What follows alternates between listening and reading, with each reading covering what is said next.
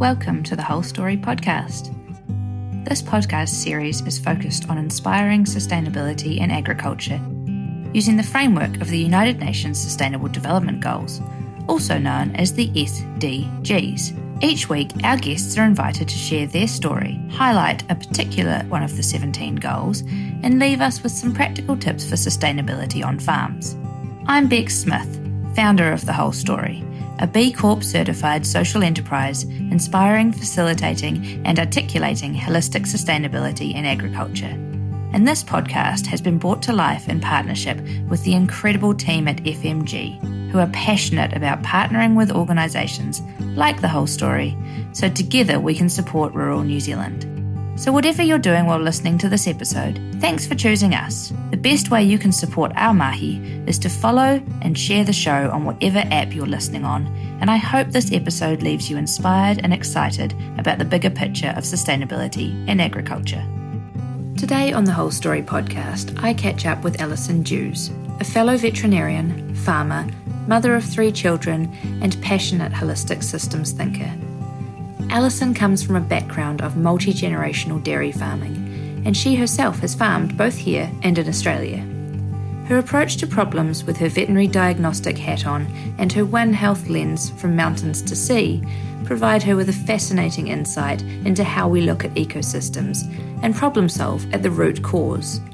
This has led her to set up her own agricultural consultancy called Tipu whenua. This episode is based around the UN Sustainable Development Goal 14, Life Below Water, but it more specifically refers to how we conserve and sustainably use the oceans, seas and marine resources, with particular reference to how we avoid negative impacts as a result of land use on these ecosystems. Alison is fiercely passionate about ecosystem restoration, working with farmers to provide practical solutions and holistic sustainability.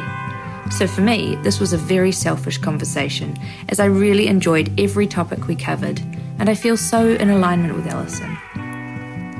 I know you all will also connect with Alison in this conversation, and that you'll be really excited to hear more about the work she is doing and the future work she has planned for the next 12 months. Welcome along today, everybody. I would like to introduce you to Alison Dewes today. So welcome, Alison. Kia ora. Kia ora. So I would like to really kick into this, starting off with the story of Alison Dewes. Thanks, Bex. Yeah, I was fortunate enough to grow up in a big family with a father as a vet. I'm a 5th generation farmer, and I'm from a big family, so we spent all my younger years actually going out with Dad on farms around the Waikato and got very interested in health and farming and agriculture. And I think that's led me into becoming a veterinarian. In fact, my sister had done that as well. And I look at what I've done since then, which practiced as a large animal veterinarian, went through the share milking system in New Zealand, went to go farming. It was either a decision to go dairy farming in Canterbury at the time or across to Australia. My husband and I went over to Australia and farmed in southwest Victoria with many other Kiwis from the late 90s through to 2010. And that was an impactful time of my life because at the time we also had 3 kids. So we went through 2 1 in 100-year droughts. We had a couple of dairy farms. The government had water clawbacks, so irrigation water was getting clawed back. And we had really quite a challenging climate for 10 years. Did actually really well and decided we were always going to come back to New Zealand when the kids were about 13. So that's when we came back in 2010. Now I look back and I think that's what New Zealand's now facing with climate volatility, over-allocated water. Our systems that used to work in a kind climate don't work anymore so well, and they're a lot riskier. So the other thing is that having practiced as a veterinarian, I learned that diagnostic process, and my passion lay in understanding the land and the water better, and that linked to human health and nature's health. And the subsequent 10 years has really been applying that. I did a master's in freshwater ecology and policy, and using my diagnostic skills, I now apply that to catchments or landscapes. And it's quite a neat transfer of skills. And I'm really enjoying the work that I'm doing from the mountains to the sea. Yeah, that's really cool. Thank you, Alison. And there's so many parallels there from our veterinary background, our journey through farming, bringing up 3 children on the land, and that real passion for the holistic systems approach to sustainability and our environment and how it all interacts. So, yeah, it's quite amazing connecting with you and being able to talk about this today. Yeah, sustainability is a big word and it can mean a lot of different things to different people. Yeah, it is. What does it mean to you? Sustainability now really means learning to live in a way that we protect resources for future generations in a rapidly changing world. And if I just jump back to the 10 years in Australia from 1997 actually to 2010, we struck extreme of climate, and even a lot of the Kiwis that went across there had to learn to roll with the punches, which was not something we had to do in New Zealand so much when we were farming because we had a kind climate.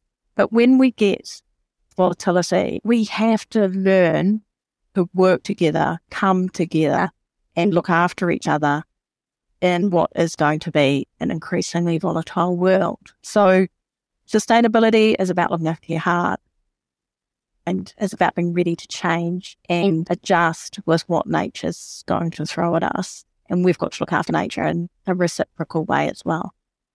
Yeah, and what a meaningful connection to be able to experience that ahead of what we're seeing now in New Zealand by you're having that experience over in Australia and that climate volatility. It's just of such benefit to bring that back here when you're starting to see these sort of patterns occurring in the New Zealand agricultural sector.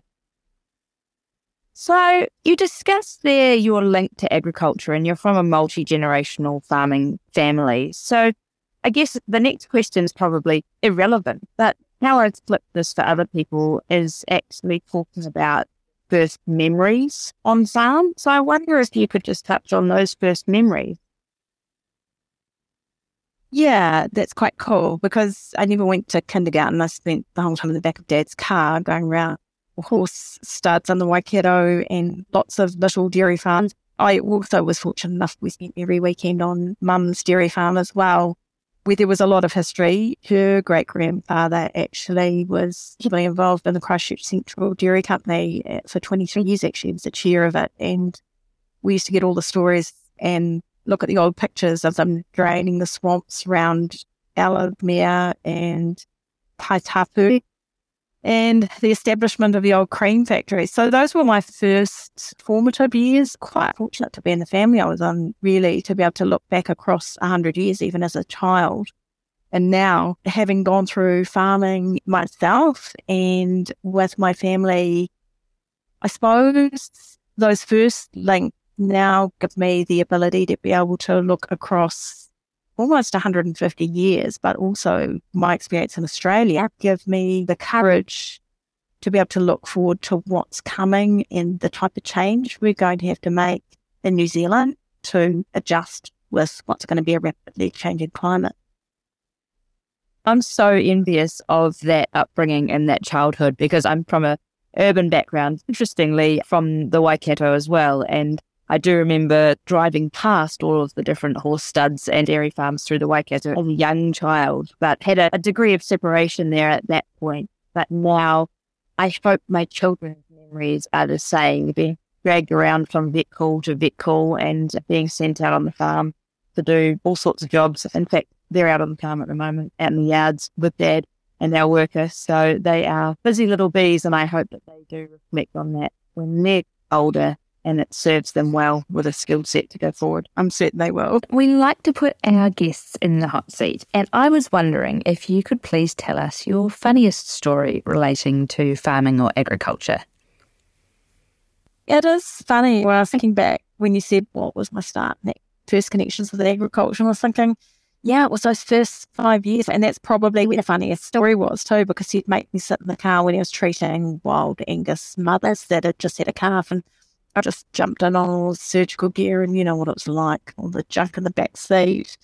And then this Angus cow came tearing around the car trying to get me, and she was circling and circling. She just charged through, put her head through the blooming back door, because I'd left it open, getting in there in such a hurry, as a 4.5-year-old. She blooming took the door off and had the door around her head. It was just, oh my gosh. That's probably one of the funniest things that happened. I'd love to hear a little bit more about your journey through your veterinary career and farming career and into forming your own business, Tipu whenua. So I started out as a vet and practiced as a large animal vet. At the same time, actually milking in the Waikato with my husband, working on a number of farms before we made the decision to go to Australia. And then, so farming there as well with those experiences I mentioned, and then coming back to New Zealand and in Australia, I was looking at what was happening around Lake Tipu and the challenge between agriculture and the receiving environment. Obviously, water being a big focus in the 2000s when intensification was happening in Canterbury, and the co-governance of the Waikato River also occurred in that period. And I was watching that and I was thinking, I really need to understand, really need to educate myself a bit more about how water and agriculture work together. So that's when I did my master's. So I came back in 2010 and did a master's on exactly that point. My study was what is the most efficient and lowest footprint dairy farm in the upper Waikato that is also the most resilient in changing climate and changing milk prices, because I could see that we were just going to be running into volatility. So I worked with 25 great farmers in Reparoa, who I used to be the vet for, and they were really neat guys to work with, because they said, Alison, we trust you with our animals. We'll trust you now to help understand our farm systems. So I got my master's in water ecology, and at the same time understood what farms were the most resilient. And that probably then stepped me into work with an agricultural company who was Intellect at the time, who then became Headlands through that process. And we worked with 40 different vets around ag consultants, and helped them understand what sustainability really meant for farming with the incoming policies that were coming around water. So did quite a lot of training and coaching of ag consultants in the sustainability space. And then I set up my own company, Tipu whenua. So Tipu is regeneration and whenua is the land, which includes water. And I just thought, we're not going to get this right until we all come together and we all work together. And so that was 2015. I set that up. And since then I've been working in that, as well as did a sideline of previous years working as head of environment for Landcorp, which was a hugely rewarding experience as well. So getting back to Tipu whenua, in a way it's really coming into its own now, because you see that the only way that we can have resilient farming is not to work from an industry sector perspective, but to look at the landscape, the whenua, and say, what is the most suitable way to be a good steward for this land, and look at the options of, okay, if it's got a lot of steep slopes on it, maybe we shouldn't be running animals on that, or those river valleys, yes, they're more appropriate for a little bit more intensification, let's say there sheep or beef, or running the dairy cows through there. But looking at the landscape, its biophysical strengths and weaknesses, and developing an integrated land plan. Now, to do that, that means that we have to bring all the sectors together, because you might have forestry, you might have dairying, you might have some dry stock, you might have some horticulture on there. And I think we're just getting to that point where each industry sector has got to work together for farmers that are managing contiguous blocks of land. And I know you just mentioned before, your deer and sheep and beef farming, you've probably got some arable stuff on your farm. So you've got 4 potentially different enterprises on that one contiguous land block. We can't have industries working against one another. We've all got to be working together. And that's really was the theme of Tipu whenua.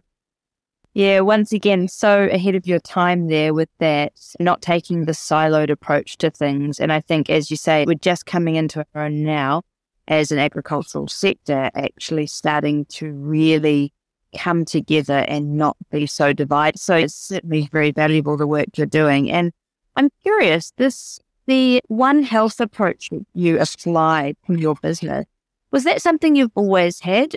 Has it come from your sort of veterinary diagnostic background, or is it something you've developed? To be fair, it probably came from a lot of things that I learned from watching my father as a veterinarian. At the age of 5, he'd make me get out the car and look at the animals he was looking at, and he would, what do you say? And I would try and describe what I was saying, just the cows with sore feet or whatever.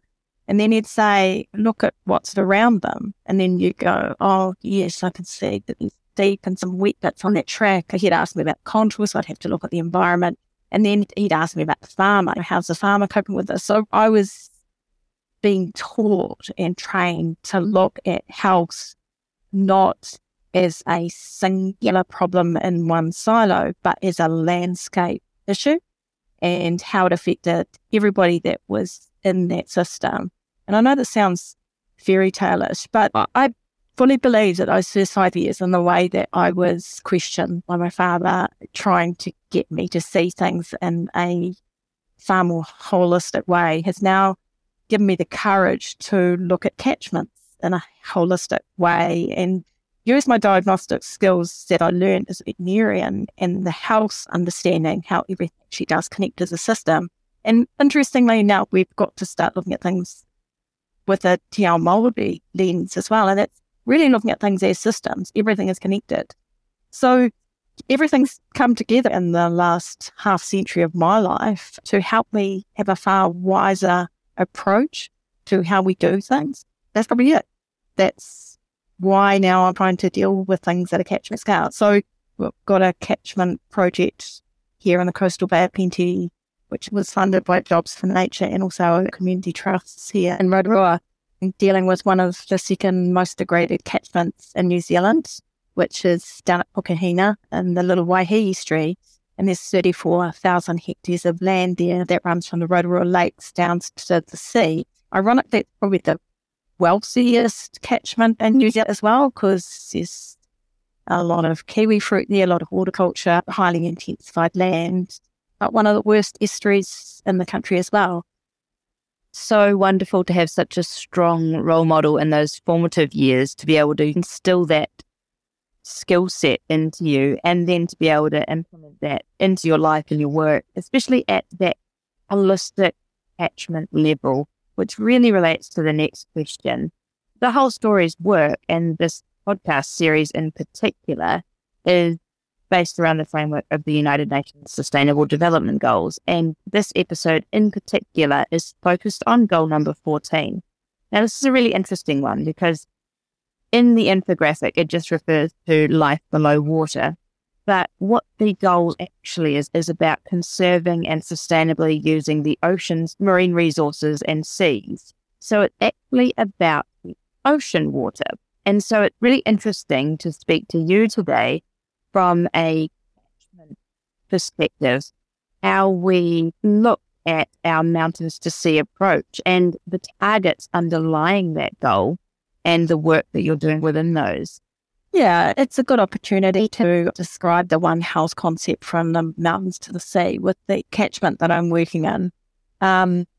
Because if you think about the pathway of water from Rotoiti Lake Rotoehu that then come out into the catchment midway in the catchment. In the coastal Bay of Plenty, we've got very young volcanic free draining soils, pumice, and the water that comes from the lakes, it's got a little bit of nitrogen in it, for example, but when it's burst through in springs midway through the catchment, it's already had quite a lot of leakage and then it flows to the estuary. So it's the water that not only comes from the source to the sea, but also it's the activities on those young soils that is making its way into the shallow groundwater, which is also making its way to the sea.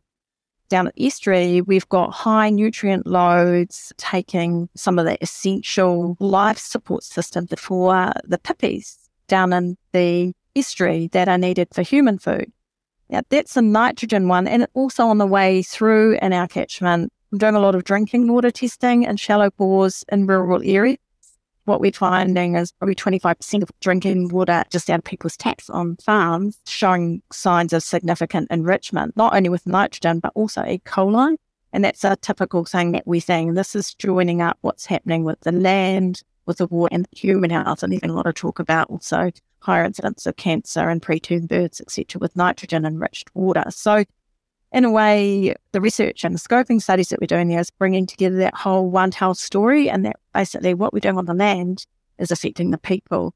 And I'll also just mention the pippies That was one of the key focuses of this whole project. There's also a very high E. coli burden on those puppies, and they're not able to be safely eaten at any time during the year. Everything is connected again, and the whole story of one health from mountains to the sea, depending on what activity we're doing, everything's got a knock-on effect. We can't try and fix things by having a massive wetland down just before the estuary.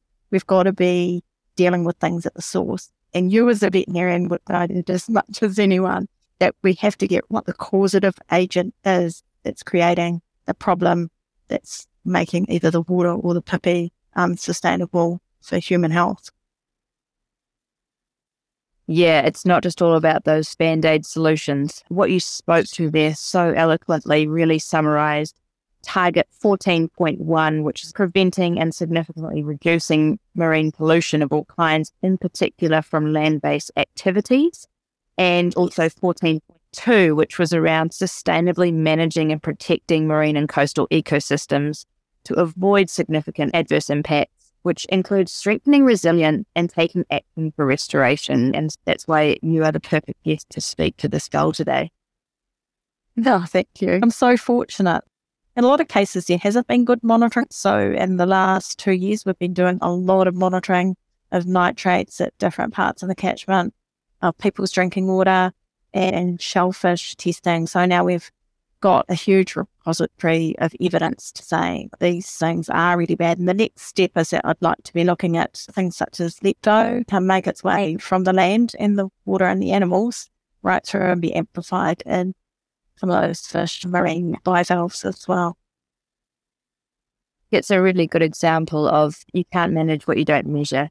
And until we have a really clear picture of all the components that make up where we are, and then we need to set in place a good monitoring system, it's really important to actually making progress, setting that baseline, and then how do we monitor it going forwards. And yeah, I love the integration there of the zoonotic potential, because our human health is so linked to the health of our food and the health of our land. And so it is that one health approach where actually it's all interconnected. In looking at all of the United Nations SDGs, which one of those do you align with most personally? I think really around how we respond to climate, but all of those are important to me because I don't like to have things working away in silos. I like a transdisciplinary approach because we're not going to fix things looking from one siloed optic. So I'm sorry, my answer isn't going to pick out favourites. It's going to say all of them are important, but they need to be working together. It's a trick question, to be honest, because they're so interlinked. It's really hard to pull one out from the other. And I find lots of people really struggle. And that's the point in a way, because you cannot pick one without taking the others along with you. Here's a really curly question for you then. What do you see as the biggest challenge to New Zealand's agricultural sector regarding sustainability? And how would you flip the script on that and turn it into an opportunity? Yeah, it's quite a deep question because I would say the biggest challenge is farmers feeling optimistic right at the moment. And I know that when we can feel like we've got a positive journey ahead and something to look forward to, and we've got really good leadership and we've got really good support, we all innovate really well. And right now and for the next 10 years, we're all going to have to innovate. So we have to get a safe space. And we have to look after ourselves. So I would say well-being, safety, political and business certainty are probably the biggest challenges. I'm confident New Zealand will get through this. But I feel like for the last 10 years, sectors have been protecting their own patch. And I am really honest that in doing that, industry leaders, probably policies that were made, but industry leaders trying to protect their own space has made it quite unsafe for farmers now because we've got so much compliance hitting them, but it's not necessarily meaningful regulation. It's not necessarily regulation that's going to have a net gain on the environment. So I think we are facing a lot of compliance paperwork without the net environmental gain that we need. And we've got a lot of farmers feeling very embattled and almost catatonic whereby they're not in an innovative space. So they are just wanting to hunker down or get out. And that's a really big danger because we need our farmers. We need our farmers to be on the land, feeling safe, innovating and adapting. So I suppose that comes back down to people like ourselves that have got the courage and I suppose the safety to be thinking outside the square. So one thing we're doing at the moment with a number of other farmers is experimenting with how we can retire some of our steep land at really low cost into natives, because that's a challenge. I find in my recent work in the catchment, we've got 6,000 hectares of steep land that needs to be retired from pasture to exotics or natives. And a lot of farmers do want to go to natives, but at 30,000 a hectare, they're not going to do it. We're trying to get that cost down to about $6,000 a hectare to restore steep hillsides and vulnerable landscapes into natives, which brings it into a more competitive line with exotics. And there's a lot of resistance on farm to be planting swathes of exotics on those steep or vulnerable landscapes. So again, this is about all of us working together, trying to find solutions that we know are going to work for us as we diversify our landscapes, but create more resilient farming systems. I think that's that real strength as a farmer yourself, being able to see the challenges within the challenges and actually take those on and be able to try and find opportunity within that and create really meaningful work and meaningful outcomes for the agricultural sector. So yeah, that's really cool, and probably leads me nicely into the next question, which is what's on the cards for you then for the next 12 months? Good question, because I've really been toying with how we communicate things in a simple but meaningful way that doesn't threaten people. We've moved on from academic papers, I have to say, because who actually reads them now? They're important, and it's important to gather really robust evidence, etc., and know you have the facts behind you. But what's on the cards for me in the next 12 months is really understanding how we communicate a lot of these learnings that we're gathering through these catchment programs and other things that all of us are experimenting with at home or on our farms. How do we communicate these innovative and novel ideas in a way to the wider audience? And I'm finding that short videos on your phone, might be diverging here, but a short video in 3 minutes, you can get across a whole lot of visual, a feel-good story of someone doing something with a bit of evidence that you know is working, but also frame it that this is not proven, we're experimenting on our farms, but it gives people the sense of innovation, safety, comfort, and inspiration, which I think were some of your words right at the beginning. How do we bring this back? So yeah, it's moving into short videos, stories, maybe even longer educational videos and films. That's where I'm moving to in the next 12 months.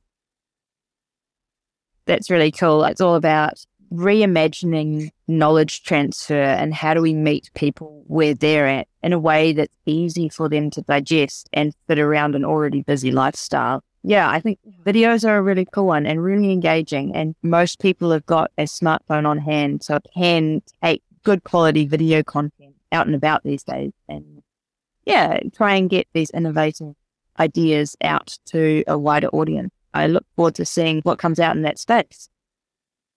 So we'd like to leave our listeners back down at the ground level with these conversations.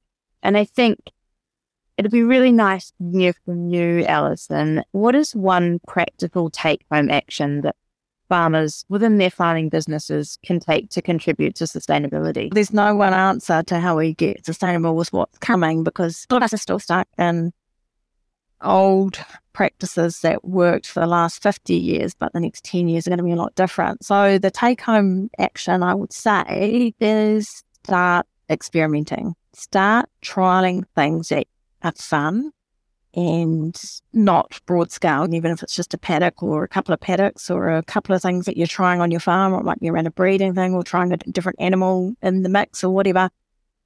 Start experimenting, because if we're not starting to innovate and growing our own confidence and courage and doing things differently, I don't think we're going to be farming. And flipping the script, starting to do something differently is going to be what gives us resilience and hope for the future.